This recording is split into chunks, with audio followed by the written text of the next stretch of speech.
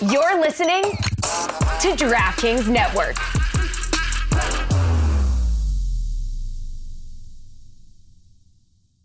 Hey, today on the Cooligans, we talk about Major League Soccer Cup. The Seattle Sounders won, and we were there. We had a great time. It was amazing. I hate that you called that, but that's right. We had a great time. So many wonderful things happen in Seattle. So many things are happening in MLS. And in the second segment, we talked to Pablo Maurer. Pablo Maurer of The Athletic joins us to talk about all things DC United, all things, a little gossip in MLS. Oh, that's right. And gambling. We talk about a heavy gambling problem that we're all going to have now because of MLS. That and more on this episode of the Cooligans.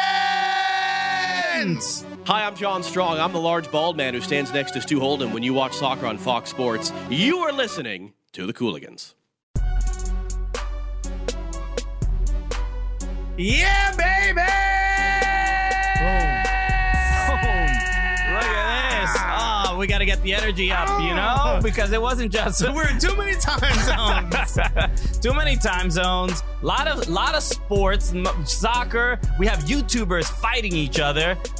You didn't see the Logan Paul? Oh, yeah, that's right. I was like, what the? What did I miss? There was a lot going on. That's right. It was Copenhagen versus Jimmy Conn. Oh, wait, no. Copenhagen's dead. Never mind.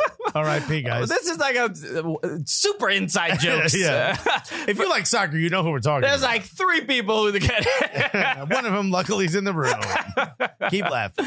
Hello, everyone. Welcome to the show. Welcome to the Cooligans. My name is Christian Polanco. And my name is still Alexis Guerrero. That's right. He's going to have to change his name at some point. I'm giving you my government. Right? That's how much I trust y'all. Too many warrants out for him. But no, we are excited to be here. We're excited to be back from Seattle. That's it. And thank you for tuning in. I feel like every episode we're back from a different location.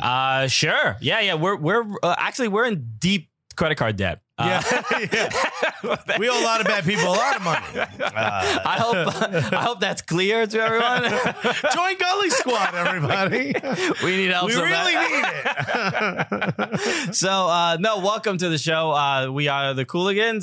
This right. is we are your favorite stand-up comedians that host the funniest soccer show that you we have better ever. be. I mean, imagine you found another one. Ew. Another comedian or another comedian who hosts a soccer show? You know it would be trash. Don't do it. You got us. Yeah, don't do that to yourself. What more do you need? Grass ain't greener. And not just that, we're also the gulliest soccer show that's right. ever been on television. So we're excited to like I said before, we're excited to be back because we were just in Seattle for the Major League Soccer Cup. And we got to the major. That's what it's called. I'm not. That's true. Also, the MLS World Cup. Oh, that's right. Yeah. Based on some dope merch that was being sold outside by hustlers who also had no idea how dope their merch was. They didn't know. They didn't know what the MLS Cup was. No. They didn't know what event was going on. They don't know the World Cup exists. They don't know MLS Cup exists, but they know that if you put those words together, there's a picture of the hat right there. Yeah, this is this was the bootleg merch outside. This is a good thing. I hope people. This is a positive sign for American soccer. Correct. When American soccer is getting bootlegged. Yes. At the biggest tournament for the first division out here in America, right? This is a good sign. So I dare you to find a crackhead outside of the lacrosse championship game trying to sell you a bootleg hat. That's right. That says Lacrosse World Cup's not going to happen. It's not going to happen. All right. Like I knew we kind of made it. Remember when we were walking into Rebel Arena for the Gold Cup? And it was like a street dude who's definitely not Hispanic going, boletas, boletas. And I was like, hey, okay. He got what? Duolingo, the hood edition. Yeah. To figure out what the Spanish word for tickets is. But when the diversity and the merging of cultures, because you need the Hispanic culture, you need soccer, you need somebody trying to scam you. 100%. And when those cultures combine, right. That means that's a better America. I'll be honest. That means we're taking steps forward. Next thing you know, the churro lady is going to be selling you tickets to games. It's called inclusion. Okay. Right. And you know what? That's the America I want to live in. Have you seen the churro lady getting arrested? So they're all getting arrested, yo. R.I.P. to all our aunties out there who get dragged off the subway. Disappointing. For selling deep fried dough. One of the most American things you could possibly sell. Exactly. Yeah. Deep fried dope covered in sugar. What's wrong with y'all? How is that illegal in the NYPD? Oh, I'm sorry. You overdid the goodness. Yeah. This is this shirt is a bit more like representative of what's going on nowadays. That's right, yo. Abolish. ICE is going after churro ladies now. Yo, is this necessary? You know what? Deport me, because I don't want to live in a world that doesn't have a churro lady in it. Okay, I want to have cinnamon sugar flakes on my sweater. Where else am I supposed to find? Hey, why is this so-called churro at 2 a.m? Is there not a heating device? Oh my God! Anyway, yes, we digress. How do we get to this? Oh, bootleggers. That's bootleggers. right. Look, it all makes sense. Yeah. But Seattle was incredible. Yes, congratulations to the Seattle Sounders. Also, one of the most impressive marches to the match I've ever seen in my entire life. Incredible. And they had a Macklemore concert before it, so they tried to ruin it. Obviously, they tried to find a way to get people out of the march. Macklemore, so people who don't know, Macklemore is a part owner of the Seattle Sounders. I heard it was silent owner, and that's because they make him be silent. Just please, whatever you do, don't play your music. Look, I'll be honest, he got those white people lit. Oh, yes, he did. They were hyped for the game. There was a lot of soccer dads out there, and a lot of them were tapping their toes.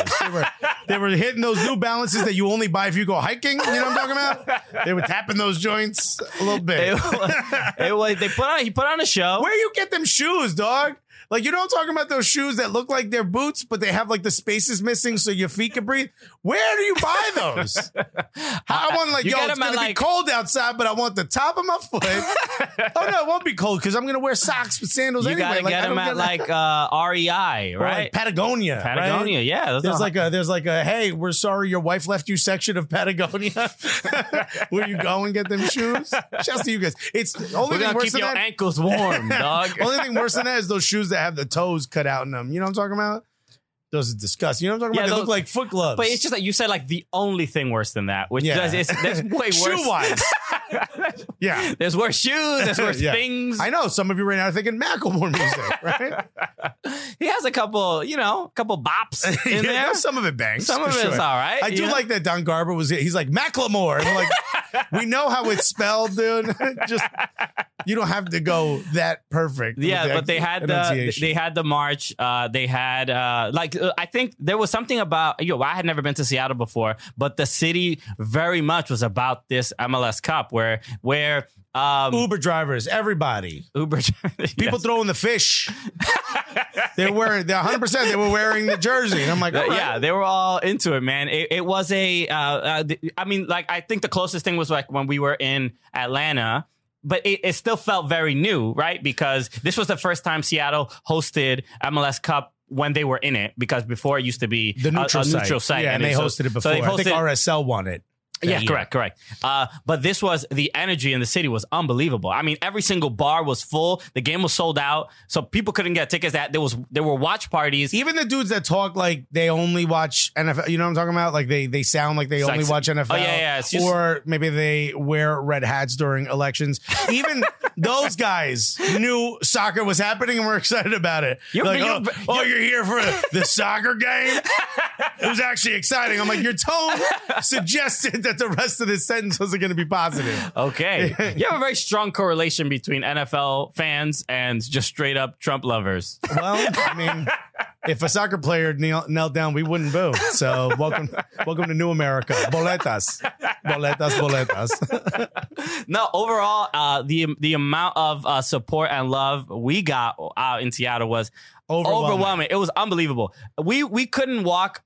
Honestly, it was like every 5 to 10 minutes, somebody yelling Cooligans across the streets. Even when they won, someone came up to us like in the mid of cheering for their team just won MLS Cup, and they stopped us to be like, you have no idea how important your voices are to me, yada, yada, yada. I'm like, what? Why are you talking to me? Your team just won. You know? Also, you got catcalled by a woman. A lady driving by in a car lowered the window and goes, Goliath! It's you! And drove away. And I legitimately think she was one of the 3 Latinos I said lived in Seattle. She saw me, stopped me. There was a fair amount, but it was good to see that the Latina support out there because it's just they see I you. got an iPoppy version. Okay, she's proud of you. She was also like in the back seat, so she had to tell someone to stop. Lower the window, goes, Goliath. I got it's you. Lower the window. I gotta yell at this chubby dude. Yeah. And they're like, Martha, that's who you like. What is that? Her deli guy? The guy's lowering the window. We have something to unbox. Which is a gift. It's a gift from our Seattle fans. Exactly. This was a gift from Kevin Brothers, who is which sounds like a made up name. No, it's and it's not a black guy. But great dude, a Gully Squad member, great, super supportive, and he gave us this in Seattle, right after Seattle Sounders won MLS Cup. So we're here to open it, and this is exciting. This should be fun. I'm doing my own drum roll. Okay, all right. It feels like a glass. Oh. There it is. Oh, okay. Look at that. So it's the Bro-Am faithful. Yeah, this is ECS. Yeah, Emerald City supporters. This is the supporters group for the Seattle Sounders. And they definitely crushed it this weekend. Section 121, 122, 123. I believe these are whiskey glasses. Yes. Okay. So Alexis is going to have a lot of use of this. A lot of it. I'll fill it to the brim. I'll let you guys know how that goes. This is beautiful. We had a bit of an experience in this section. We did have a bit of an experience because we stuck in to say hello to some friends, and I think everyone was totally cool with it. No one had any problem with us two being there. Let's say this first, because this was, we had never been to Seattle before. I don't expect everyone to know who we are, or I don't expect anything. Or to care. Nobody cares. Or care. It's fine. But I certainly didn't expect anyone to be mad that we were there. But we went, after the game was over, we went to congratulate some of our friends and just say, hey. Siege, who just flew in. Yeah. Kevin. Right? Yeah. Say, Kale, the princess of the show. We wanted to just show them some love and be like, yo, we're here. And by the way, we're allowed, right? We have, oh yeah, there's Brad Evans. Right look at that. Brad Evans. Right? Brad was cool with us. Yeah, Brad was fine. But we had press passes that say we can go anywhere we want but the field. Yeah. So we went where we wanted. And it was not the field. So we went into the ECS section to say congrats, a lot of hugs. But we were not high fives. Yeah, we were not. Well, we're not really allowed to be there. The supporters. No. We're allowed to be there. No, we're 100% allowed to be there. We're not allowed to be there. We're allowed to be there. I don't know why you have that mentality. I got documents that say I'm allowed to be there. We learned very quickly we were not allowed to be there. All right? It was more of them than us. So. A couple people had a problem with it. Yeah. But first, we got splashed with some water. Yeah. And I was like, well, that's what a weird way to celebrate, by splashing water directly at us, right? Normally, you throw it up in the air, right? But clearly, someone must have been going crazy. Yeah. And then it happened again. Yeah. And what I realized, it was somebody who was splashing water around someone else, which is like, there's a word for it. Yeah, it wasn't like somebody came up directly at us, like we were like at a nightclub and a girl's mad at a guy. Yeah, It wasn't that. It wasn't that. It was like around somebody else, which is kind of like it's a bitch move. Can I say that? Am I allowed to say that? I mean, it wasn't particularly polite. I'll say that. But it's also like, it's so immature. It was very mature. Dog, you just won. You know what I mean? Aren't you excited? Yeah. So then I realized after the second one, like, oh, I think that was on purpose. Yeah. And you had said, like, I don't think they really like media here. Yeah. And I'm like, in my head, I'm like, well, they're going to love us, right? Because we're not media. We don't take anything seriously. Yeah. Right. And then someone came right up to my face and said, you're not welcome here. And that's when I got the message. It was right in that moment, I think. She was very authoritative. Yeah. And I was like, I get it. And to be honest, I do. Yeah. You just won. This is your chance. This is your moment to celebrate. You don't want people that are, media or here under other, fans of other teams or whatever. We shouldn't be there. I get it. So I was like, I got it. And she goes, now. And I'm like, yeah, I heard you. And she goes, you're not welcome here. I'm like, you said it. And I agreed. And she goes, you need to leave. I go, that's what we're doing. Yeah. I mean, I thought this person was going to follow us the whole way out. You know? At least I'll say this.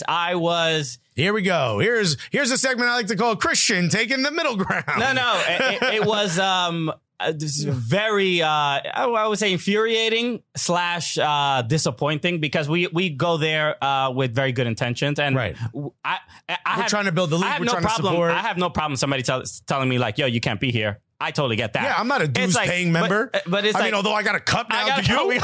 You got a cup? What you gonna do? Fill it with water? Hit me with it? Around your friend? But that was that part that was frustrating. It's like to be for people to throw water on us. It's just like, all right, man. Just like it's corny. Yeah, it's corny. It's like mad corny. Tell us to leave. Just like one of your chances, and I'm not going to tell you which one. It's going to burn a hole in your brain. So that part was frustrating. So outside of that, everyone at ECS was incredibly welcoming. Again, like we were saying, everyone else stopped us. People did literally stop us. The dude, Jacob in the middle of the street screamed, "You're not welcome here." No, he was like, he walked out and he was like, "Yo, I can't believe I get to meet you guys." Yeah. He said the next thing he says is, "I live on a boat." And we're like, "Uh-oh." And this is not on screen right now. This is not Jacob. This is Sammy the Sounder. Yeah. Sammy the Sounder also happy to meet us. Yeah. Very, very lovely. Splash us with his blowhole. I don't know if he has a blowhole. Okay, you got to pay extra for that. That's when the kids weren't around. No, man. Everything about the experience in Seattle was really, really he said cool. he's going to rename his boat. He's getting a new boat, and he's going to name it the MLSS Gully. Yeah, that was unbelievable. I said we got to be there for the christening. I'll break a bottle of Four Loko on the front of his boat. That's how. And then set sail, MLSS Gully. It was an incredible compliment. People were so. People were buying us shots. We drank too much. Yeah, well, of course. I mean, it's MLS Cup. Well, like 2 drinks for me is too much. So it's like a different like. This guy tried to order a White Claw at an Irish bar. It was a lot. A lot was going on. A lot was happening. I'm not a huge fan of White Claw. No? To be honest, it's too much. I drank a White Claw and I started a new family. Yeah.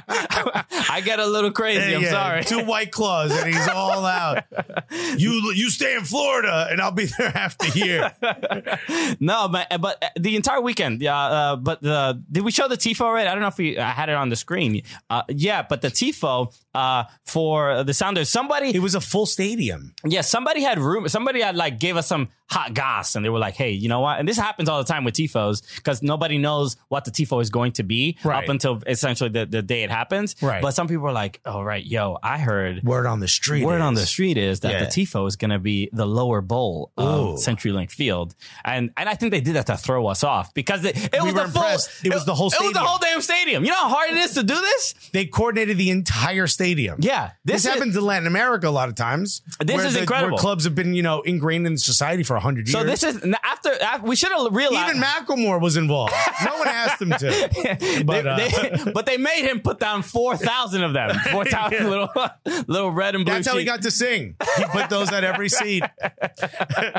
No, but the level of coordination and effort and volunteering, and this is where we have to give ECS the praise that it's due, right? Because Absolutely. they are this intense and they are that committed to the club, right. and to the point where they're like, we don't care what you do for American soccer. Are you helping build American soccer? Get out of here and have a nice cold drink while you're at it.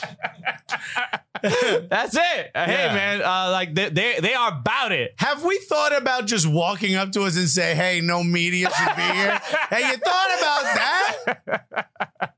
Mad corny. No, man. So, but outside of that, man, the game. I mean, the game was incredible. 3-1. The first half was like boring, but I think it was boring because everyone was worried that this was also going to go to penalties. Yeah. But then the second half just got wild. That's right. You know who I feel worse for? Toronto FC had a great season. Shouts to you guys. That's right. You know who I feel worse for? Is Michael Bradley's accountant. Yes. And his agent. Because if they won, he had a contract clause that said he got a $6.5 million contract if Toronto FC won. That's right. His option would be triggered if he won MLS Cup. So that game was worth $6.5 million. Have you ever had anything? His agent was like just shutting tabs down of boats that he's not going to be able to get now. I was like, son of a. I've never His heard. kid comes in with crooked teeth and he's like, one more year.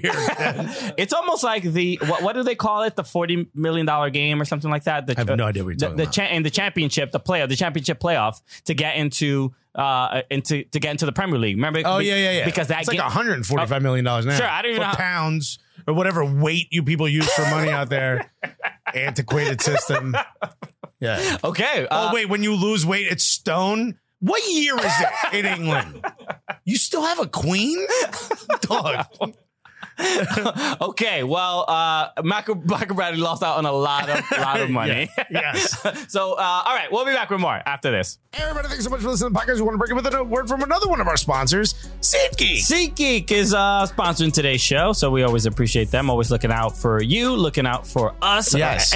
For any ticketing, any event where you need a dope ass ticket to get in that stadium because they won't let you in without one. That's right. For some reason, they don't let you in without one. And if you want one, all you have to do is go to SeatGeek. We were just at MLS Cup. If you wanted to buy a ticket for MLS Cup, you could go search all the websites that sold it, or you could just pull up the SeatGeek app on your phone. Exactly. And find the best deal. Exactly. And the game was sold out, so that was pretty much the only place you could get them. That's right. So they were taking care of the people out in Seattle. So and it's not just sporting events. They also do comedy and music, a lot of live events. Go to SeatGeek, download the app. Next time you need a ticket for something, you pull up the app. It's going to tell you what the best possible deal is across all the ticket sellers. And guess what? If you put in the word Cooligans, you're going to get $10 off your first order. Crazy, huh? They're just going to hand you a $10 bill. It's pretty amazing. Ridiculous. Yeah. What a crazy... They're spending a lot of money sending people out there to find you to get $10. So go ahead, download the app. You're going to get $10 off your first order just because you put in Cooligans. All right. So congratulations, Seattle. We filled our new ECS glasses here with a little bit of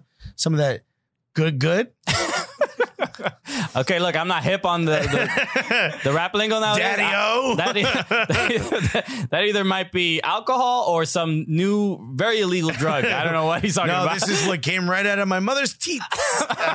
This is whiskey, as they like to say in my country. Tis of thee.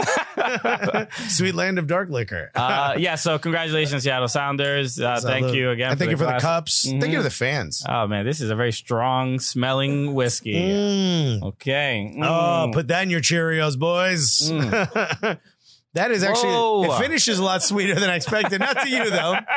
You gave the face like you were just kicked in the face while eating like a sour orange or something. Yeah. This is like a baby who tries a lemon for the first time. Yeah.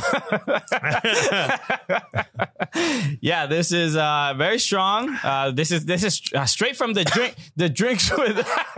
I'll say this: it's a sipping. Yeah, it's certainly a sipping whiskey. What is that. Julie Stewart-Binks drinking? Because I think she might be highly, highly intoxicated on the show. It's not just like a little tipsy, fun little thing. Oh no, this is you've got a problem. If you drink a lot of this, because this is like sticking to the side of the glass.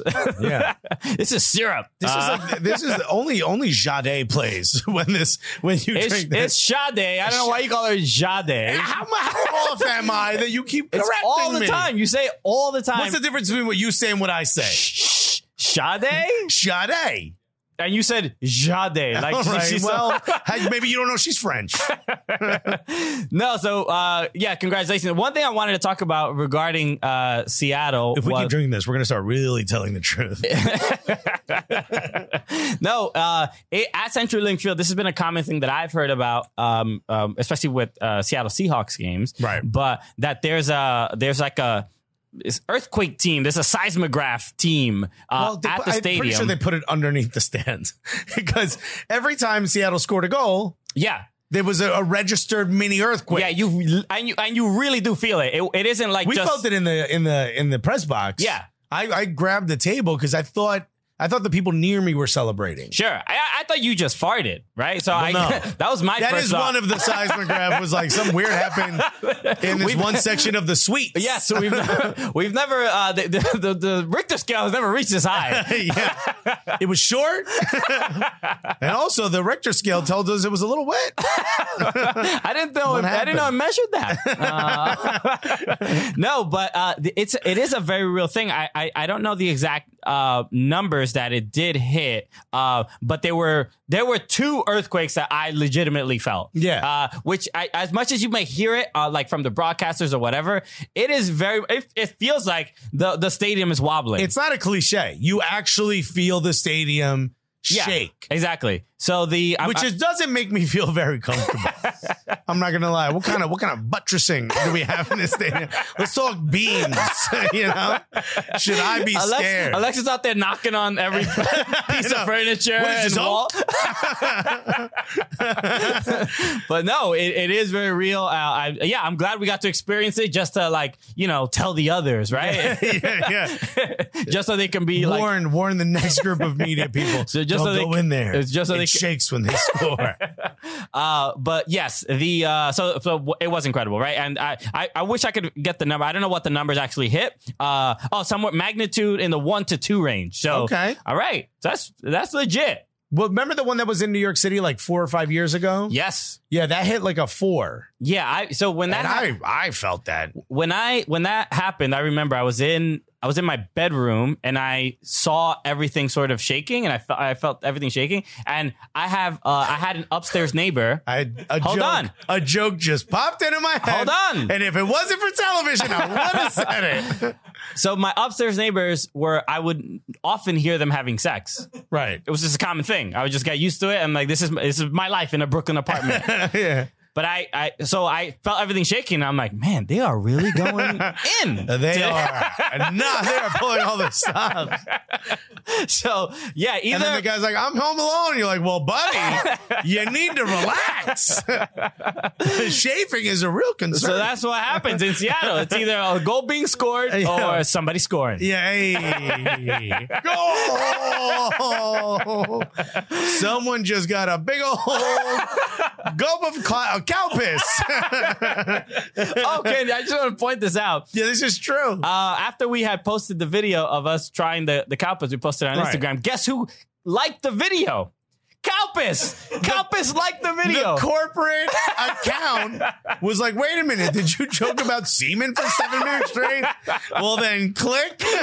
Love it. You get a double tap. Who's read our marketing decks? Huh? So great synergy there, which was lovely. All right, so we have this box here. That's right. That I want to get to.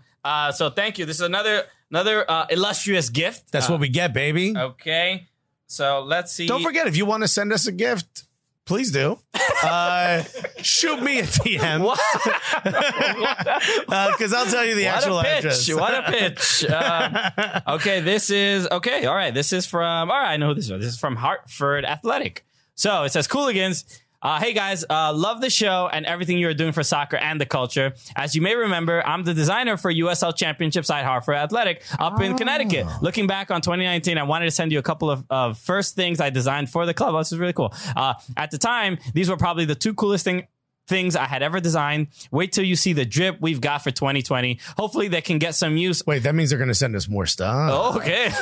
Wow, Alexa's really kind of pressuring people. Yeah. It says, hopefully they can get some use, and congrats on the new show on Fubo. And he says, hit me up. I'd love to have you guys up for Connecticut for a game in 2020. We can finally get Alexis some good pizza, not that stuff you got in New York. It's pronounced a pizza.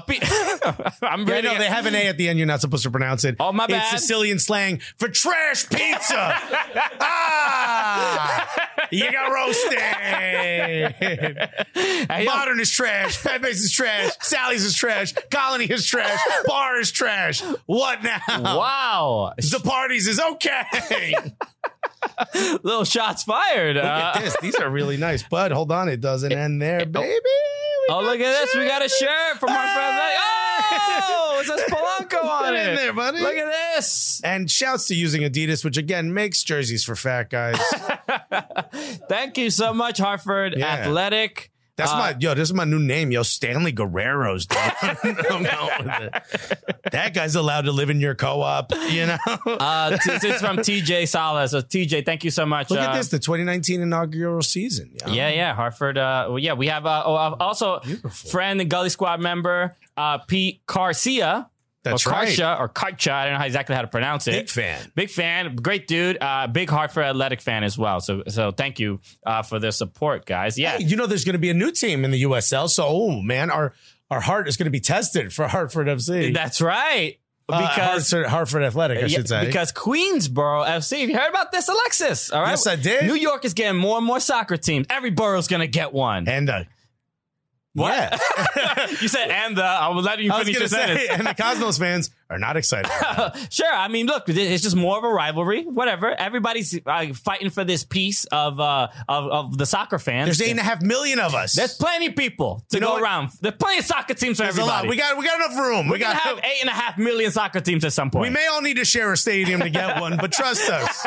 So we were talking about a new team out in Queensboro FC. So this Queensboro FC. So this is David Villa coming back to New York. That's right. I guess this is officially his home. He's Couldn't stay away, baby. I'd say they always come back. He didn't start Queensboro, Madrid. He didn't start Barca-boro.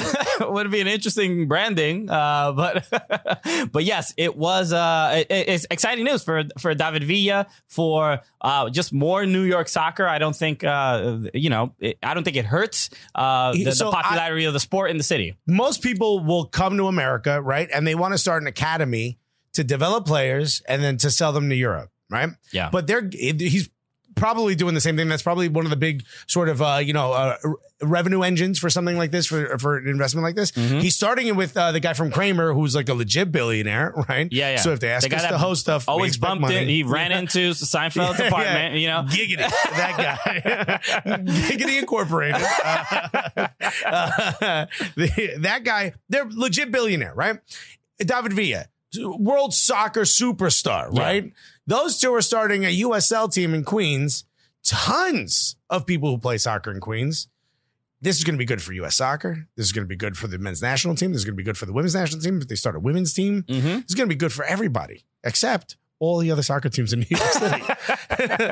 So that's a fair question. Look, what do we think the impact will be on the city? And then is NYCFC threatened by this? Are the Red Bulls threatened by this? Are the Cosmos threatened by this? Like, what is it going to be sort of a battleground to take talent and for their team? There's clearly more than enough talent, but there's also other academies like Medoval, right? Yeah. Blau Gashwi.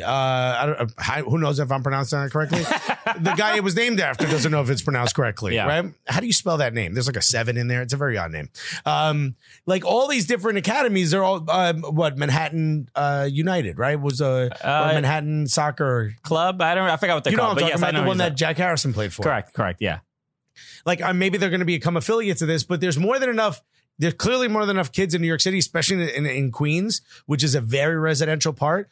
But I mean, if you're one of these, if you're the Red Bulls, if you're NYCFC, if you're the Cosmos, this is now eating into a potential revenue engine for you. Yeah, and they put out a promotional video announcing the team, right. And it's interesting because I believe the councilman Francisco Moya, who we've met, we met him at a party, but he's like one of the people that was fighting really hard to get NYCFC a stadium in Queens, right? And now it's looking that's not like it might not happen, but he's in the video. Like, it's also kind of looking like it might be the Bronx too. Yeah, right? Yeah. Well, so that's what I'm saying. Do you think that do you think Queensboro gets a stadium before NYCFC? Yes. Okay. Which would be really disappointing, yes, right? Yes, it would. Can we use it? It seats 400. We'll take it. Yeah, done. Well, right now they're going to be playing at York College, which is a modular stadium, which is basically like they put up bleachers, right? Sure. Or like one of those things where it's the shipping containers.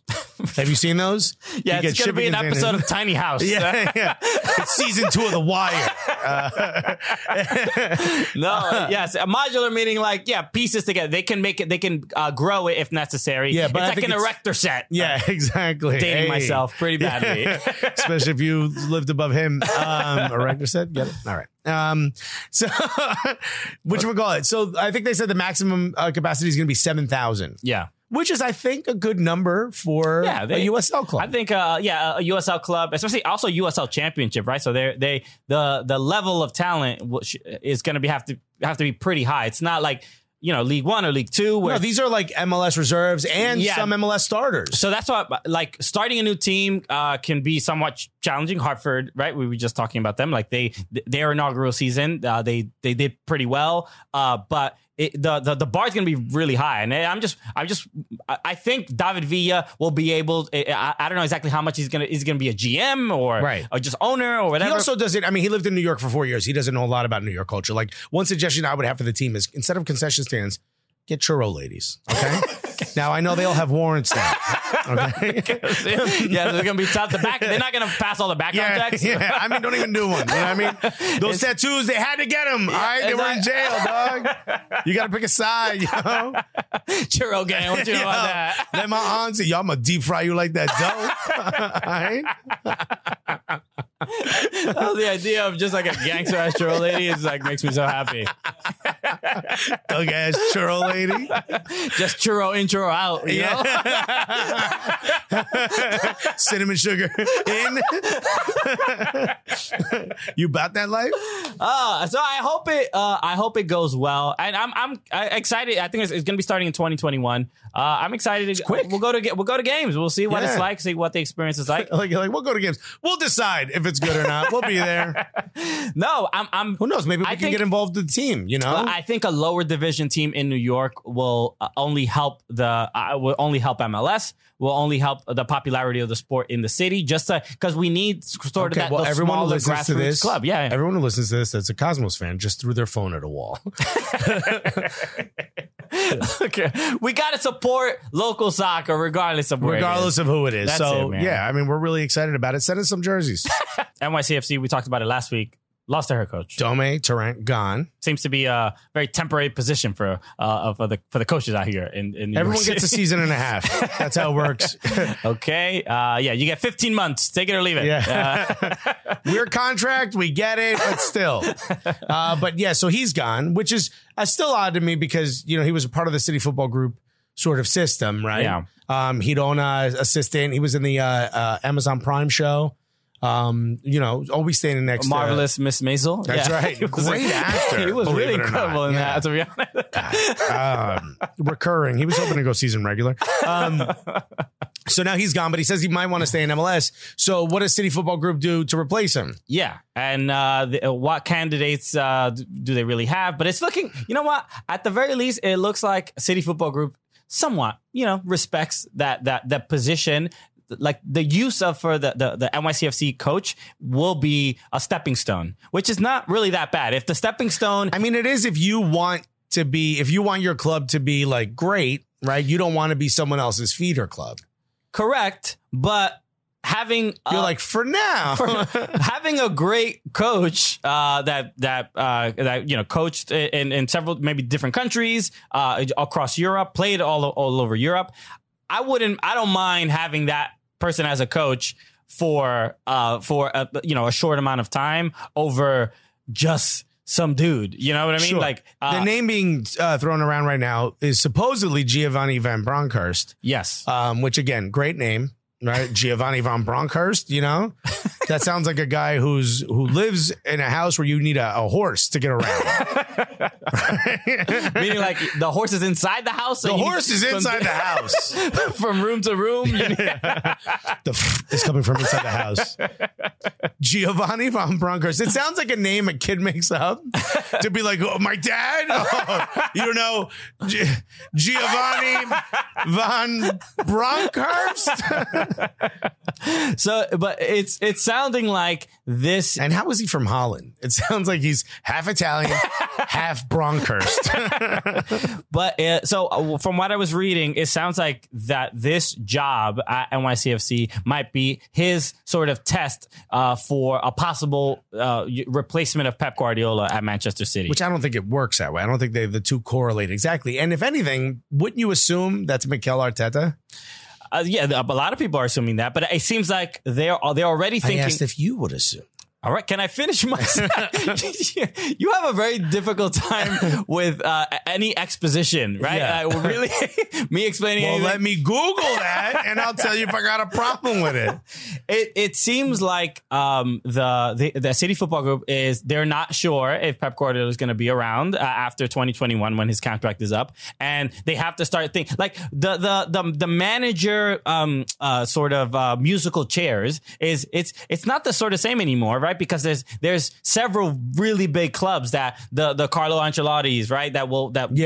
Those level, the Jurgen Klopp, that they can go to several different places. So they have to really start figuring out how to kind of groom people to take those positions and fill, because they. So in other words, they have to create a management academy. Like instead of it just, so you have like the U50s. Okay, yeah, that's cool. Yeah. You got the U45s. Like they're good. They're good. But they're doing good work in Uruguay. Yeah, they ain't ready yet. But yes, I think a City Football Group is trying to think more because they have all these different teams in different countries. They have this luxury. Which most clubs do not, right? Where they have to find the best available coach. Yeah, but I mean, what's he gonna? So Van Bronckhorst is gonna manage in New York for 3 years, and then he's gonna get to the Premier League. I don't even think he'll be here 3 years. That's what I'm saying. A year and a half. That's all he's allowed to be. MLS rules. And then he gets to, and he's gonna be like, hey, how much TAM do we have here in England? You know what I mean? Like he's gonna be a little confused. Yeah, you know what I mean? Sure. Is Sergio Aguero a DP or not? I think, but at least for NYCFC fans, I think this is a good name to be hearing, right? I mean, the only mistake I think that City Football Group continues to make is that they don't hire people with MLS experience, and I think that's something that there's a learning curve to MLS. They hired Jason Kreis. That didn't work out too well. That's a good point. But I'm not saying that's the only hurdle. You know what I mean? But I think that left like a bad taste in their mouth. They tried it. They were like, oh, we're starting a new team. Let's get an MLS experience guy. Jason Kreis is the Upbeats of MLS. The what? Upbeats, remember? Oh. It's a good callback for those of you who remembered 4 minutes ago. Okay. And I guess it is trash? Is that what it's okay. Okay. Okay. Yeah. All right. It's okay. I see. This is where I'm walking on eggshells. You went to Modern Upbeats. What did you think? Remember we went before the Fairfield Comedy Club shows? Yeah, it was good. All right. He didn't say that day. I mean, this is what we go through this, right? This is how when I give an opinion about pizza, Alexis is he gets upset. Yeah, because it's a trash take for trash pizza. We've been talking about soccer in New York. U.S. men's national team. Yes. They may benefit from more teams in New York, but they have games coming up against two powerhouses. That's right. Right? Powerhouse is a CONCACAF. Canada. Igua. That's right. The rematch. Yeah. If you total the two up, we still won, right? But only because Cuba was being very respectful and allowed them to score. Not going to happen this time. Very generous. They were, they share the goals. Right. They open up, look at open door policy, right? Don't you wish you had that? But yeah, so I think the game is happening in the Grand Caymans for Cuba. Correct. In Canada, that game is going to be happening here in the U.S. Stop hitting my chair. Sorry, I'm hitting your chair. It's going to happen here. It's going to happen here in the U.S. I'm hitting your leg now. But no Pulisic. No Pulisic because so apparently injured in the last game that he played. Allegedly. So I don't know if I believe all that. Alexis has maybe a little maybe this will be the conspiracy section of the show, but no. Pulisic has an injury. According to Greg Berhalter, there was when he did his press conference, he was saying that this was agreed on by the club and country, that this was best for the player. Mm-hmm. And that's Alexis was like, he said it through his teeth. He was like, yeah, seems like a great idea. I've mentioned this before, and I've said like it feels like that the players, the U.S. men's national team players, do not like being called up. It feels this way because of these losses. They seem, the chemistry doesn't seem to be there when they are playing. It's also like important times at the club. All right, let's say it is allegedly false, right? That he didn't hurt his hip, right? He's not a 95-year-old man. Okay. Let's just say that this is false, right? And that the reason they're doing this is to keep him at the club in his current club form. Is that not technically a good thing for Christian Pulisic? Would you not agree that him tearing it up the way he's doing it in Chelsea is a big step forward in his career? And of course, in his career. So then does that not also mean it's a big step forward for American soccer? Well, not if the U.S. loses to Canada and Cuba. Or, not going to lose to Cuba. All right. You don't have to say it. That's right. There's other Cubans here. I've offended two people in this room. If the U.S. does not make it to the knockout rounds of the Nations League, this is bad. This is also bad for Christian Pulisic as well. I think this is as far as any possible conspiracy or anything like that. It just feels like with what happened to Miles Robinson after Frank de Boer told Greg Berhalter, hey, don't overtrain him. We have big games coming up, and he gets injured on international duty. Right. I think other coaches across the world where if their players are getting called up to the men's national team, there might not be that much faith in Greg Berhalter that he's going to keep their players safe, which is horrible. Because there's no way Christian Pulisic turns down an opportunity to play for his country. He's the best player on the team. He's also very very dedicated to the men's national team. Yeah, sometimes it's not their choice. Zach Steffen's already not playing. Yeah, that's another one where Zach Steffen's not playing for the country, playing for his club.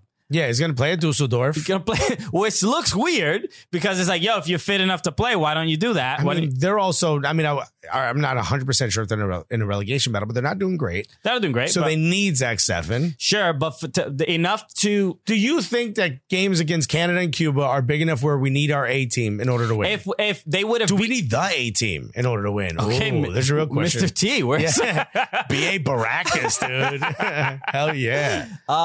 This is if the U.S. had beaten Canada in that game, I would say I would understand not calling them up or them turning down or them focusing on their health. But at this point, I'll say this: our B squad should be able to beat Canada, right? As much as Canada's developed and advanced quite a bit, our B squad should still be able to defeat them. And I'm pretty sure the media team for U.S. Soccer could beat Cuba. No offense, I love Cuba. You're the greatest country in the world if you could fix your political stuff. But I will say, I mean, you and I alone might give them a good run. I say, look, Christian Pulisic's not going to be there. I think Canada's winning this game again. Oh, another episode in the books. In the bank. Number 19, man. Wow, I'm proud of you, viewer. Yeah. You really did it this time. Hey, you did it. You made it all the way here. I thought you were going to say you were proud of us, but no. No, that's what Alexis is here for, to really talk about our accomplishments and his accomplishments. It's really about us, Look, think of all the boxes we open, not one paper cut. I mean, it's amazing. So if you want to test that, send us more boxes. Hey, Christmas is coming. Yeah. All right. I don't know what religion are you. I don't know what religion you are, but our religion is gifts. Or you know what? We'll do Hanukkah 8, right? You got 8 gifts on that bad boy, don't you? Let's go. Yo, get ready for that Hanukkah episode. I'm going to light a candle for every unboxing, my guy. Guess what, guys? Chivas Regal has one more event for you. This time it's in downtown Los Angeles. Exactly. House of United, a great event that's celebrating the 13-year expression in honor of Sir Alex Ferguson of Manchester United. Won the league 13 times. They went ahead and got a 13-year-old whiskey. Not bad, okay? And guess what? It's also free. The event is free. It's incredible. Why would you not go there? November 24th at 8 a.m., downtown Los Angeles. There's going to be a lot of people there. Exactly. One of them is going to be former Manchester United goalkeeper Gary Bailey. Whoa, and you know who else is going to be there? I just heard right now. Oh, right. Bibbidi. I just got Morse code. Says Triple G's going to be there. The box of Triple G is going to be there. So you need to be at this event November 24th, 8 a.m., downtown Los Angeles. It's free. I think our guest today might be one of the gulliest guests that we've ever had. He's been on the show before. He's been on the podcast. He's been on our show before. We've hung out with him in person. Yes. We've met him in his city. He's met us in our city. And to this day, every time I talk to him, I'm still not sure he's my friend. You know what I mean? And that's what I love about him. That's what I love about him. Because you never know exactly where you sit with this guy. You know what I mean?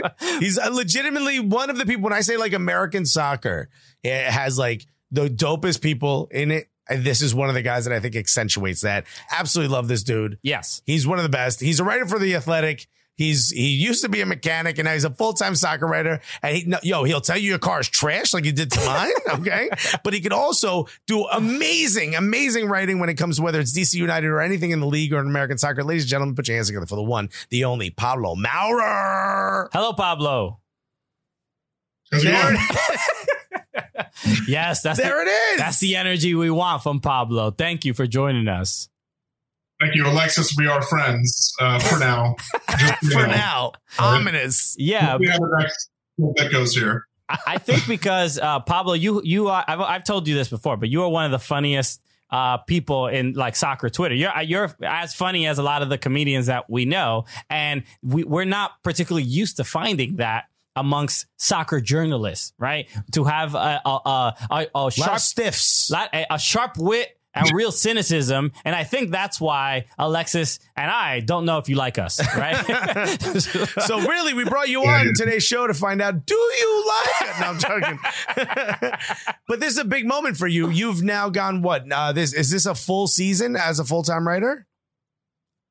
Yeah, just finished, I guess, my first full MLS season. Was an interesting experience. That's about all I got of that. But yeah, it's been a long year. I'm ready for a few days off, I guess. Have you noticed that one of the things that, was brought up to us when we started doing a soccer podcast, and we said, we're going to try to maybe focus most of it on American soccer. People are like, there's not going to be enough stories. You're never going to be able to fill an entire podcast with just that. And we've had episodes that are 4 hours long. Okay. Like there's more, there's so many incredible stories. There's so many behind the scenes stuff going on. How have you found it now as a full-time writer? Have you been able to have you struggled looking for stories, or do you have so much that you got your off season already planned out? No, I mean, I've always been I think a writer. I might focus more on the human aspect of the game or on players. And there's no shortage of stories on any team. And you have, 18, 20, 25, whatever people, on a roster of staff, that sort of stuff. With MLS, it's such a weird league, so many weird mechanisms, so much off-season sort of movement that there's definitely no shortage of stuff to write about. I mean, you could, the equivalent of your 4 hour, I could write a 4 hour podcast every day about some stupid, obscure thing in this league, so I think, I think we're fine. As long as the league doesn't fold, we have material indefinitely. Okay. And there's been a couple of great articles that you've written in just the last couple months that I have loved, and we'll get through them throughout the show. But I want to start with one that you wrote recently titled "Inside the Confidential 2016 Study That Provided the Blueprint for MLS's Modern Era." And this was great. And even before I read the article, I read the comments of you on Twitter of people responding to it who probably didn't even read it. But I love how mad they were at you for it. But this is a very interesting thing. And if I'll sort of paraphrase, I mean, basically the article is about a research study that MLS hired a company to basically give it some direction on where it should take the league. But this is a very confidential report that you got your hands on. You and Paul Tenorio. Yeah, you gave it to us. You remember that, right? Yeah, obviously the Boston Consulting Group study is I would say, pretty well-known study that MLS ordered in 2015. It's basically like a top-to-bottom kind of examination of all its business operations, their competitive model, their broadcast product, every single aspect of the league.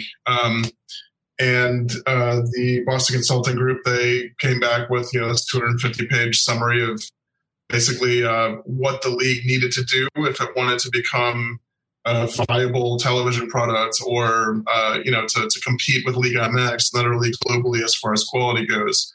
So it's pretty fascinating because it's sort of become the roadmap for MLS in the past, it's been 3-4 years now. And the study runs through, I want to say 2021. So in a way, it probably continue to be a roadmap, Definitely when I got my hands on it, I was like a kid in a candy store. I mean? It's full of so much closely guarded kind of confidential stuff that you don't typically see when it comes to MLS. They present a pretty polished image of themselves generally, so it's interesting to just kind of look at the raw data sometimes. What did you think when you read it, knowing sort of it's 2016 study? You read it, I'm assuming in 2019. So you've gotten to sort of see what has come about and what hasn't. Some of the things that you referenced in the article is that they didn't fully follow the guidelines of the BSCG or BCG group's sort of synopsis. What do you think from reading it? Yeah, I mean, I think they followed quite a few of their suggestions. I think as far as the competitive model, so they definitely did. This study definitely directly led to the introduction of TAM, which was sort of the BCG gave them a few options as to how they could improve their product. One of them was just like taking the reins off completely. The clubs, the league's bigger teams, obviously will let them just spend willy-nilly and pound the smaller spending teams into the ground. And there are a couple other options. The MLS, like I said, they sort of chose a hybrid of those. They said, well, we'll use this mechanism to inject this money into these mid-tier roster spots to increase the overall quality of teams while not raising the salary cap tremendously, not imposing a floor spending wise. So I think undoubtedly the quality of the league has come a long way in the past 3 or 4 years. But you could also make an argument that the league didn't follow some of the most aggressive course of action in the study. That's something that could have accelerated that growth of quality and had MLS teams competing with Liga MX and other teams a lot faster. And then other areas of the study, scheduling. Like they wanted the BCG recommended shortening the schedule, which MLS did in their own way. Not exactly the recommendation. They didn't follow sort of the recommendation of the BCG to a T. TV product, they've incorporated some of the recommendations. So it's fascinating to me to see what they do going forward, because there's even more drastic measures that the study recommends that they haven't implemented yet. So we'll have to see what happens. So, Pablo, there was a bunch of stuff that they obviously did. You talked about how a lot of the article focused on position 4 through 11, number 4 through 11, and sort of getting the middle and the meat of that sort of lineup to be a bit higher quality. And it seems a lot of those things are coming true. Is there one thing from the article that you wish you could have instantly instituted that you think would make the league better? That's an interesting question. Are you surprised that I asked an interesting question? It seems like you may have actually read the article, which is shocking.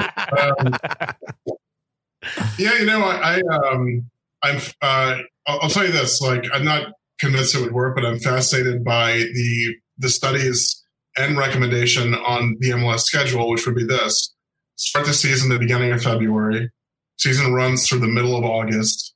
MLS Cup gets played at the end of August, right? So the entire season is over in, 6 months or something like that, 5 months. You immediately then in October play an intra-league tournament with Liga MX. The entire U.S. Open Cup gets moved and played in February. And they also recommended really highlighting the Open Cup and CONCACAF Champions League, which I really like. I love both those tournaments. And they do all this just to sort of maximize MLS's exposure on television, right? Because in the middle of the summer and towards the end of the summer, there's nothing really that they'd be competing with, especially during weekdays. So I don't know if I'd recommend that. I don't know that there's any one thing in the study that I was passionately in favor of, but I think that's a pretty off the wall, interesting idea to explore.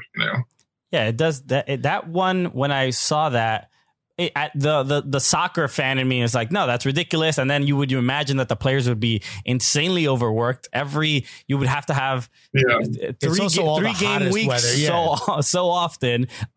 But when I read it, it felt like one of those things that was like, oh, they hired a company to introduce this report and make the suggestion. And because all these other things sort of have happened that are in this report, it's like, oh, is this a possibility? Does MLS feel like if we do this will help improve the product and help grow the sport in the country, regardless of how many players are injured because of it, right? Well, players are going to die. But again, that just frees up more TAM, The thing that's really fascinating to me too is you read the study and it's just it's obviously, it looks at MLS through the business prism, right? But it lacks all this soccer specific knowledge. I mean, it really is. Somebody, maybe a commenter on The Athletic said something which made me laugh, because I had the exact same thought, which was it felt a little bit like it was written by the Bobs from Office Space. Pulled Don Garber into the office and we're like, what would you say that it really is that you do here, Don? To me, it was like, that was the one, there's a slide that I Twitter that's just hysterical. It says it's got columns of photographs, and on the left it says, the EPL and the NFL are this, and it's a photograph of U2. and then it says, MLS is this, and it's a photograph of the weekend. And it's just like, it was so obviously assembled by like a 48-year-old dude who's completely out of touch. Like, without a doubt. Asked his 14-year-old, like, who's hot right now. Yeah. And there's like, I don't know, I hate you, Dad, like the weekend, whatever. It's a guy who tried to connect with his kids and then gave up and made the meme instead. There was that new artist the weekday the other day. It was great. Well, Pablo, you also written a couple articles about DC United. You live in the DC area, and you've been covering the team for a long time, and you are one of these people who I look to, especially when it's things DC United related. Oh, speaking of this, we were at MLS Cup and we were at a party and bumped into Dwayne De Rosario. And I asked him, because you had told this amazing story about asking the wrong question to Dwayne De Rosario.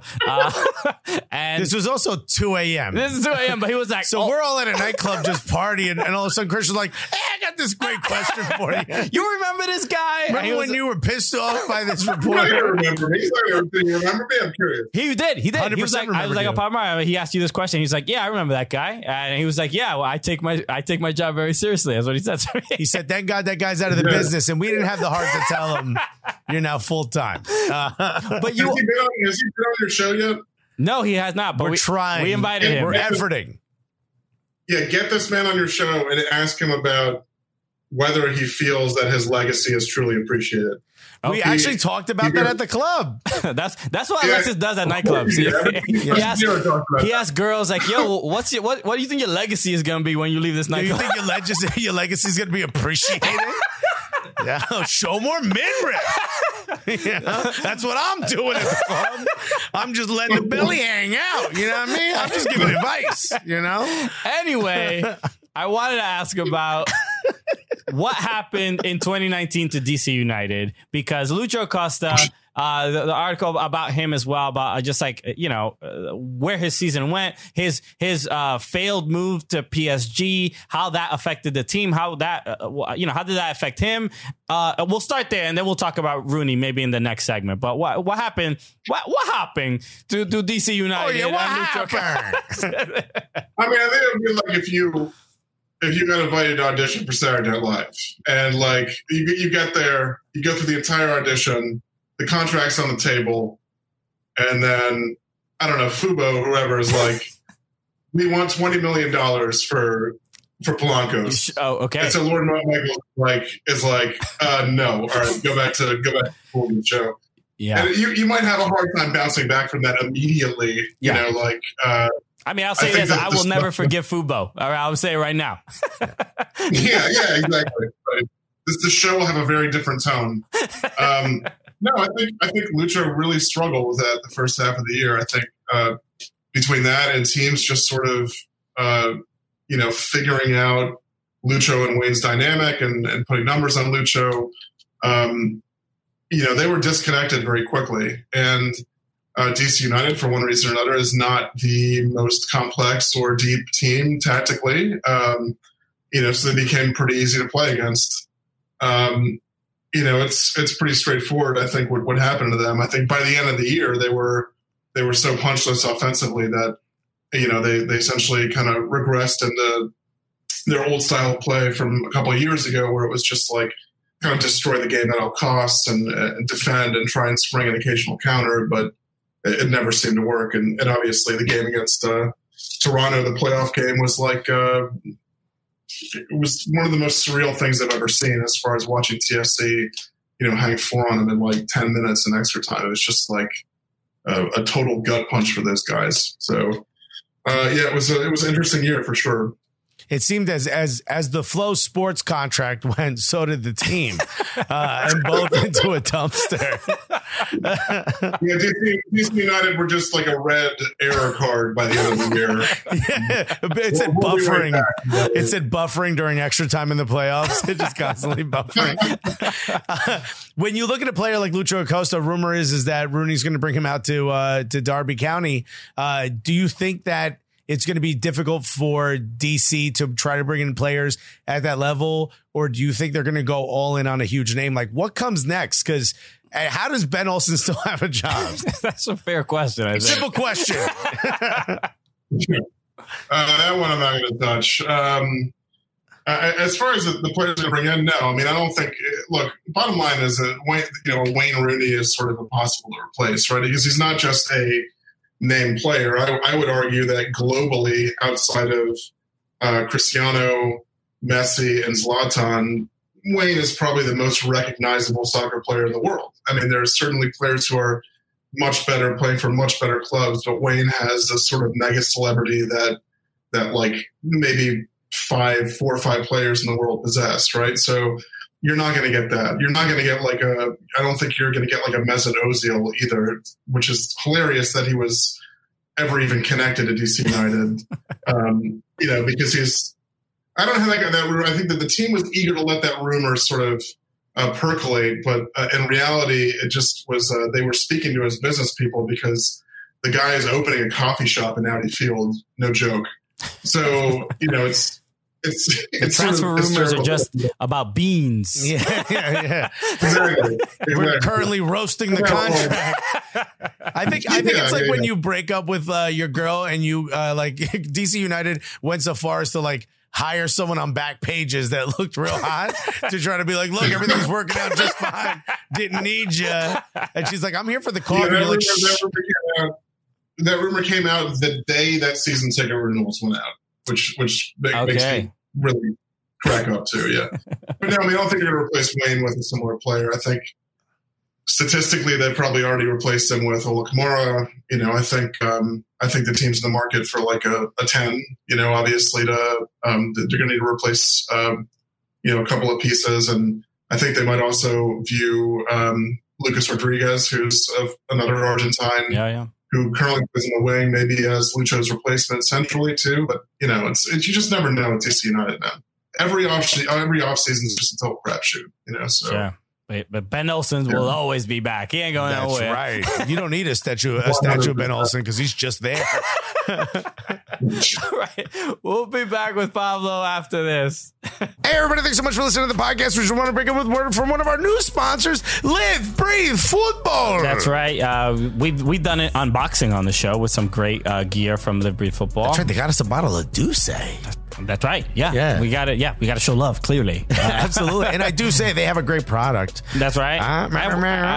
Also, we're drunk. Yeah. We've been getting lit off that Douce. But their product are absolutely incredible. We've talked about this before. It's cut and sew. They're not just buying product that's already available and throwing, screen prints and stuff on it. They're making all this product from scratch. That pullover jacket that I have, I absolutely love. Yeah, that was the collab from Sporting Kansas City. They did a collab with Portland Thorns, and they do a bunch of just dope T-shirts, like representing kind of European soccer. That I have that Aubameyang shirt. That's dope. So they have a bunch of dope gear. So make sure you go to Live, Breathe Football, and spelled FUTBOL.com, and use the promo code Gulliest, and you will receive 15% off your first order. So that's incredible. Just Gulliest. Their clothes are really, really high quality. So holidays are coming up. Go ahead, go to livebreathefootball.com, put in Gulliest, get yourself 50% off your first order. We're back with Pablo Maurer of The Athletic. Now, Pablo, you also wrote another article about gambling with MLS, which is something that you don't really hear too much about. Exactly. Pablo doesn't really talk about his gambling problem that much. That's right. I mean, we all know it's there. We've tried to have interventions before, but he just keeps driving half car, half pickup away from us. But gambling in MLS, the article, I just love how many times he's covered his face during this week. The article itself talks about how it's relatively easy or sort of like an open spot for gamblers to maybe make a little bit of money. I don't understand too much about gambling. I only know that's why I lost my family. But other than that, what is it specifically about MLS that you think makes it sort of ripe for the picking for gamblers? I mean, to be clear, I don't necessarily think that. It's just what everybody all the gamblers I talk to, seem to think it is. The general consensus was that because nobody cares, I'm just going to put it that way, because like nobody abroad watches MLS, because there's a lack of sort of raw data on the league that's easily accessible.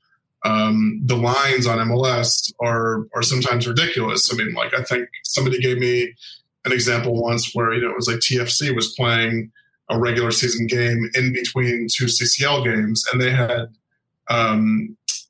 they had openly said to the media in Canada and the US, hey, look, we're going to play reserves in this regular season game. We're going all in on the CCL thing. Well, betting houses in the UK or, abroad don't take that sort of stuff into account, so they still had, I think, TFC as heavy favorites, to them overseas. They're just like the defending champions, most expensive roster in MLS history. Obviously, TFC got slaughtered, Yeah, I remember that game. Yeah. If the Union would be a good example this year, they would have, Marco Fabian at like, really, favorable or unfavorable odds to score, saying that he has a high chance of scoring when in reality, like, he was not even in the 18 for half the games. They would, while like the PK taker for Philadelphia would be, at like 12-1 or something like that, like something that's, could make you a lot more money, So that's what I gather. It's just because nobody cares, it's like easier to bet on the league. Yeah. While I was reading the article, I'm like, why have I not gambled all my money on Major League Soccer? Because I know a little bit. I know enough to, like, if I saw some of those odds, I'm be like, oh my God, this is where it pays off for like British people to hate Major League Soccer or call it a retirement league, because we can make all this money from the bookmakers. You know what I'm saying? A gambler can make more money than a rookie in MLS. Which is pretty Don't good. Encourage it, Alexis. Yeah. But here's my big thing is, if I saw those odds, I think, they know something I don't. You know what I mean? I wouldn't be as confident, but I guess that's what makes me not a gambler. You know what I mean? So I guess a little different. Was there anything that you think stuck out specifically about the difference between gambling in MLS and gambling in some other sports? Is this something that you think is going to pick up even more? Well, I mean, definitely is in the U.S. because you have municipalities like D.C. where they just legalize sports betting, and like written into the law is, something that gives each of D.C.'s professional teams, the Wiz, the Nats, all that stuff, the ability to have a sports book in their stadium, right, which is something that's common, I think, in the UK, and to not have another sports book within like a quarter mile of the stadium or something. So I think, you might see some DC United fans, like popping out at the 15th minute to place some sort of a bet on a goal score or, the end result or something like that. I would never do it, man. I just I have a pretty addictive personality with this kind of stuff. So I think I would lose all of my money if I tried to bet on MLS, Addictive personality. You don't say, you have a jacket from a soccer jacket from the 70s and two bikes behind you. Addictive personality, you don't say. Yeah, I mean, I know, like you said, I drive a half car, have pickup truck. It seems like a natural fit. It's not going to happen. You're the one in a champion hoodie and a Carhartt. You look like you belong at an OTB right now. Buddy, everything you just said is a hipster reference, because now even OTB hats are hipster stuff. I'm trying to look hip, okay? I'm trying to make sure the kids think like, hey, Alexis knows what he's talking about. OTB is off-track betting. It's like the smoky room you go to where you're not even at the horse track. There's a company named, they're shut down. A company named Honest Living is selling OTB branded hats for like $150 right now. I'm not making that up. Okay. You have to be an old Greek man to purchase one. Yeah, dude. I remember walking by OTBs and little kids were looking in it to see if their dads were there. That's how sad OTBs used to be. And the sad part is they never were. No. I used to tap them on the shoulder and be like, there ain't in there, kid. I just walked in there myself. One of my roommates in Chicago way back in the day, like 15 years ago when I lived there, she was a waitress at an OTB. And let me tell you, this is like, she's the horror story she had coming home. Oh my goodness. That's not a job you apply for. That's a job you find yourself. No, that's a job you're forced to do. Who's ordering? at an OTB. Can I see your menu? Has never once been said at an OTB. Trust me, there's cigar ashes in all of the food. Yeah. No, we don't accept credit cards. We don't trust you. You're at an OTB. Pablo, I wanted to talk to you about your opportunities that you've had to interview Wayne Rooney, right? You were talking about how much of a megastar he was. I don't think there's too many American journalists that have gotten the chance to sit down and talk to him. What was sort of your experience and sort of working with him? And also, you wrote a great article about his liaison or handler, Rory, right? Rory Maleta, if I'm not mistaken.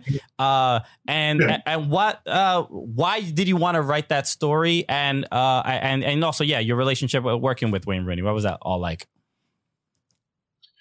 Wayne is he earned a reputation, I think, in the States, and to an extent, it's one that followed him here as a pretty down to earth dude. And my interactions with him over, a year and a half, whatever it was, sort of served that narrative well. I think he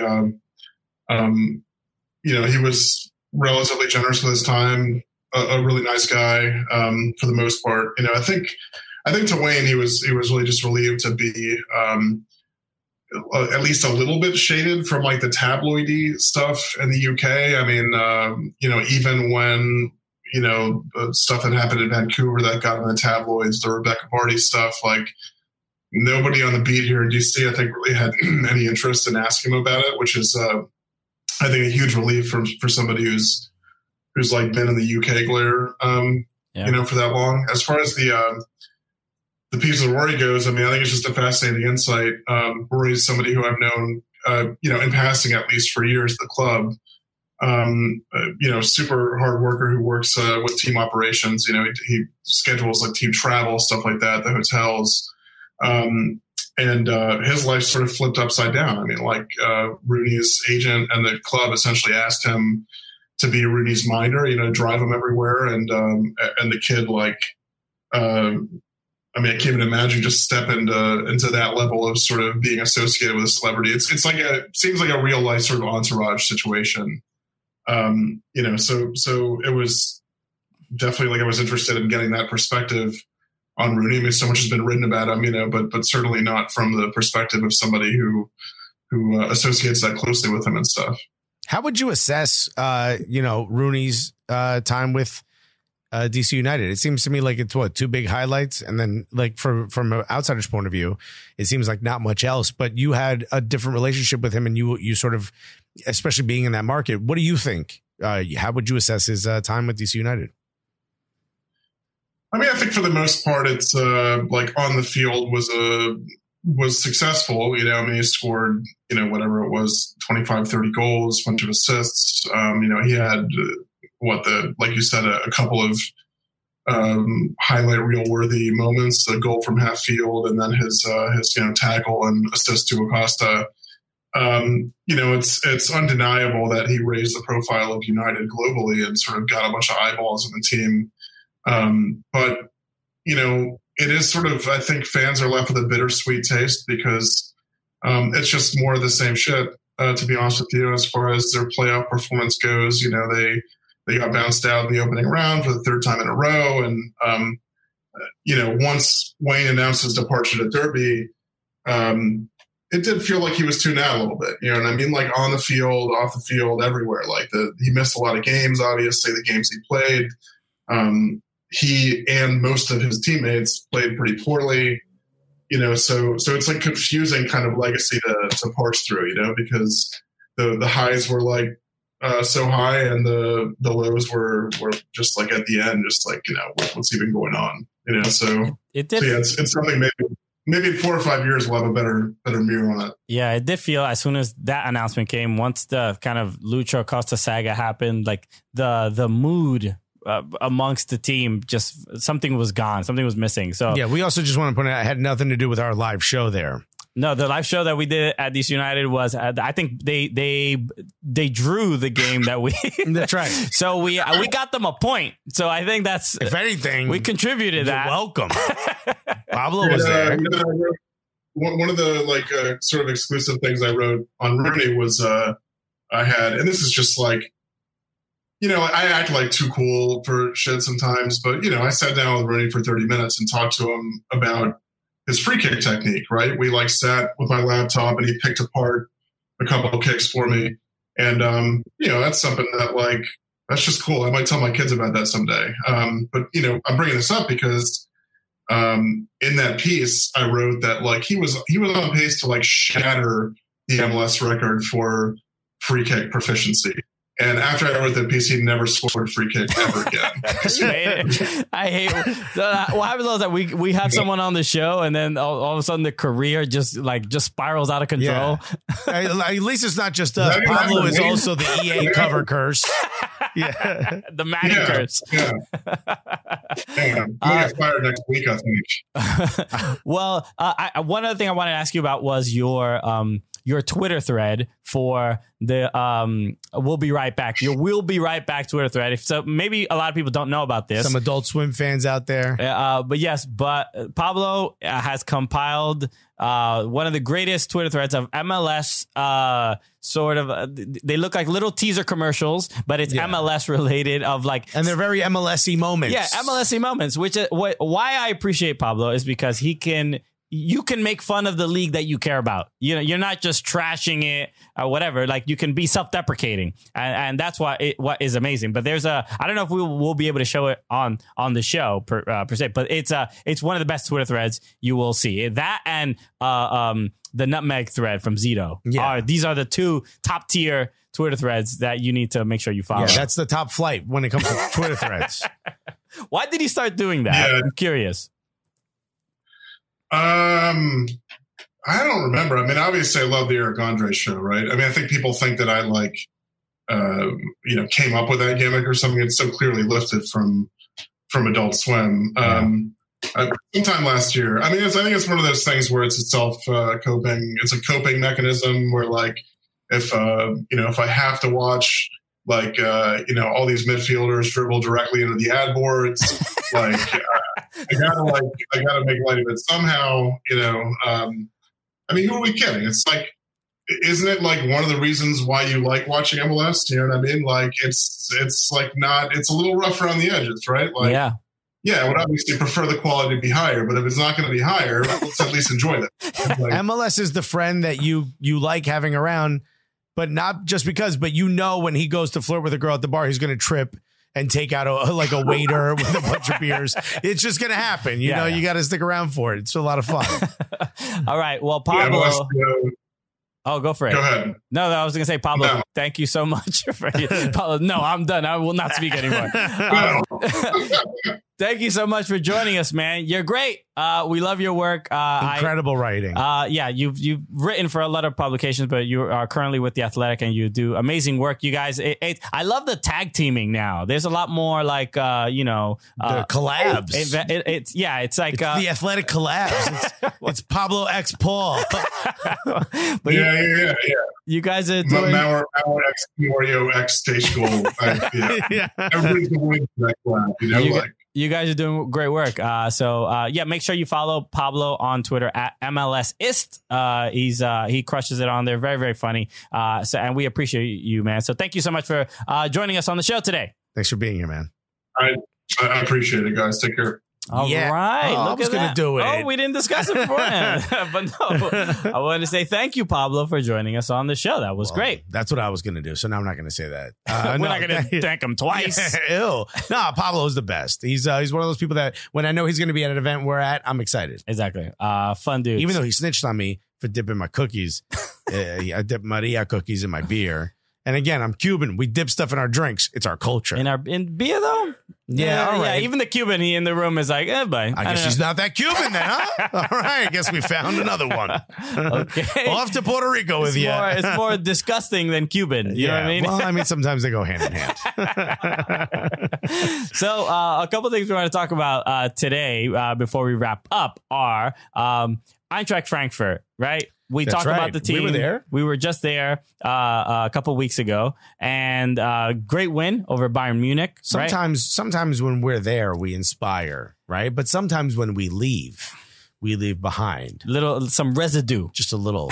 a little gully in the air. And I think this is one of those situations where that happened, because if you didn't see it, I forgot who they were playing. Who were they playing? They were playing Freiburg. They were playing Freiburg, right? And one of the players from Eintracht Frankfurt, David Abraham, is running, and the ball seems to have gone past the manager for Freiburg. Yes. So what do? You go around him, right? But then all of a sudden, David Abraham remembered us. He's like, and he was like, remember when those guys threatened to fight our mascot, Attila, the eagle?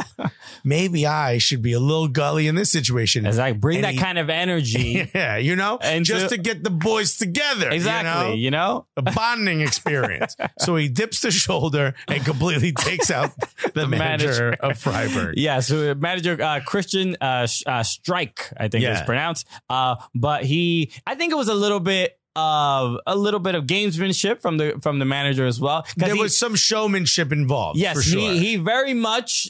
I wouldn't say he flopped, because he did get hit. It's a bit of a dive, but he definitely made the most of him being getting struck in the shoulder by another. He yelled "Ay Dios mío" as he fell. he definitely the arms went out. If you got to see it in slow motion if you haven't seen this, but he is shouts to the camera people for Bundesliga who were all like "Swan." Everybody just get over there. 120 frames per second. Everybody. They had the drone overhead. They had all the angles Look, we always say, really, being in Germany, we sort of were there, obviously, to learn about what the league is like, right? And what these are the kind. We don't care about what the scores of the games or whatever, buddy. No one's showing you highlights. This is what they're showing. This went viral. So as far as I'm concerned, maybe the next time you get close to a manager, throw a little elbow. Okay. Next thing you know, you're in Sports Center. All right. The not top 10 is just as good as the top 10. I'll be honest. Buddy, you're on our top 10 already. And what'd you do? You did one thing. Somebody actually fight that eagle. Okay. And this is for Christian. So in the next Premier League game, Jurgen Klopp, Pep Guardiola, maybe a little too close to the ball. Yeah. All right. There's no mush. A little mush, Mike. Get a little mush going. Just mush it, dude. You know what? How many times has Pep Guardiola ever been mushed? None. Probably zero. You saw how disrespectful he was to the officials. He came over with the very condescending, "Thank you very much. You guys are great at your job." Imagine one of those officials just reaches out. You don't even see his face. You just reach a hand out and mushes him. Exactly. Get back to your Exactly. Premier League. We're making you all the money right now. This will be a good opportunity. You thought your last TV contract was good. Wait till you see this one. Okay. The Premier League games are going to be on pay-per-view going forward. Dana White is going to show up. Okay. But that was it was pretty ridiculous. I've never seen anything like that. You know what? You don't see it very often. Yeah. Or where a player just absolutely takes out a manager. Let's see what happens on Dusseldorf next, because we were there too. All right. Zach Steffen don't play there. He's going to go studs up. Yeah. I love that everybody was tweeting at us like, "Oh, the Cooligans, this is your fault." Yeah. Cooligans, go there once. A lot of Frankfurt fans were like, "Is this what happens when you go somewhere?" Please do not visit our club. We don't want any poops. We were respectful. No, we had a great time over there. So red carded. Not going to be playing the next game, but hopefully we learn from him. Straight red, aka the gully card. You got it, buddy. When we were in Seattle for MLS Cup, we went as press, and sometimes we get invited to the press conference. Correct. And oftentimes when we're there, we're like, "Why are we here?" We feel a lot of place. We're not journalists, exactly. But can't ask funny questions. We tried that, got in trouble once. Yeah, it was, people were like, it was said in no certain terms, like, "Yo, don't do that again." There's no reason. It wasn't said, "Don't do that again." But when somebody says, "Why are you here?" It sort of intimates that. After you've asked the question, "Hey, why are you here?" That means they didn't enjoy the question. But we did. With this time around, we were like, let's put our journalist hats on with a little ticket on there. And mine's a snapback, in case anybody's wondering. Your boy keeps it gully. So we asked questions. So I had a question about the CBA, the collective bargaining agreement. And just so people know, this was this Don Garber State of the League, which he does before every MLS Cup. He basically says like a State of the Union address. Right. Here's what happened this year. Here's what we're looking forward to. Every once in a while, a little bit of news is dropped or made. So everyone's asking some pretty good questions. You and I decided to ask a question. I leaned over and I said, "Yo, we should ask about the the CBA? And you go, yeah, I got a question about that. And I was like, damn it. He's got a good question. So now I need to come up. So you asked the question and people were like, oh, like you heard it. Oh, okay. Yeah, but it was one of those like, oh, they're asking that? Like, wow. Look at them putting words together.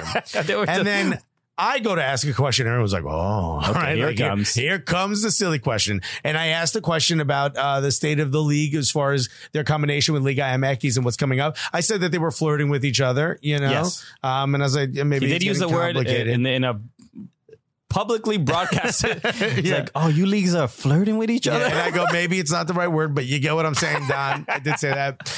But then, so the question was answered. And he even said, oh, that's a great question. And then he answered it, right? And then you and I start getting messages from the other reporters in the room. And people are also watching. This is like live stream and stuff. Yeah. So we're getting messages from people not in the room and people in the room saying, whoa, you both asked good questions, which is also a bad reaction. The one thing that's interesting, I asked the question about the CBA and where the league's confidence is in getting a deal done and avoiding a lockout. Well, you said the players are unified, and he's like, the players should always be unified. Yeah, this is what happens when you a lot of respect to journalists, because whenever you ask a question to any person in sports, they immediately get mad at you. They're like, we're here to ask questions, and they get mad at you that you're asking one. They don't want you to ask a question about something that's happening. They want you to ask a question like, yo, weather's pretty good, right? Yeah. Like, they want small talk. But it was like I very much felt like the MLS commissioner, Don Garber, was mad at me at that moment. Like, if he could have answered the way he wanted to, he'd be like, why you got to ask me about that? Why you got to get all serious about this right now? The lawyers are going to wonder what I'm going to say now. Everybody's nervous because of you. Because it's a weird thing with contract negotiations, with collective bargaining and negotiating with a union, right? Because you sort of have to be this alpha. Yeah. And I noticed that very much. And like, hey man, I wasn't asking your dick size. You know what I mean? Like, it was like a very strange. Show it, dude. And you didn't say that. It had nothing to do with it, but it was just like, he kind of alphaed me. Yeah. To be like, we're confident it's going to be sorted out. But he was like, of course the players are unified. They should be unified. Not nearly as unified as we are. He was like a very like, you want to hear something, bub? You know? You realize how serious it really is when you have that conversation. It's just like. Meanwhile, when I asked my question, I said that we're flirting. He started blushing. He was like, "Oh my god, did Liga MX say anything about me?" I'm sorry, Don. I didn't mean to. He was like, "Oh my god, were they saying like they're enjoying hanging out with us, or maybe we should kick it to the next level?" It was very odd to hear. When we asked both questions, as the answer started, people started tippy-tapping. And those are journalists. You know they're sending tweets out or adding to articles. And we're like, yo, we're newsmakers.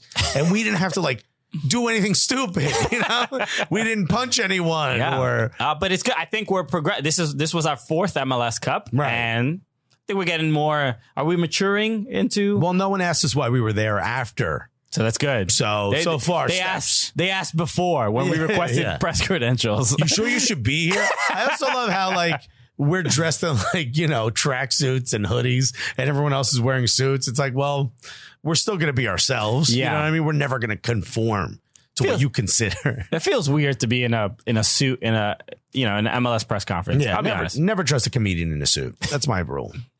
Okay. We did it, everybody. We did it again. Look at this. Crazy, huh? You put cameras in front of us, we're going to give you an episode. Sure. I mean, it could be a manic episode. It could be. Sometimes it is. Doesn't it feel like one? It could be a depressive one, too. No, thank you again for watching. We appreciate everyone. And thank you to Pablo Maurer, man. Pablo Maurer of The Athletic. Yes, again, subscribe to The Athletic. One of my favorite, pay journalism stuff. Yeah. What a journey we all just went on. You know what happened? At the end of these episodes, I run out of words. Yeah. Only so many words in our brains, guys. It's like a gas tank. Also, our bodies have no clue what time it is or where we are.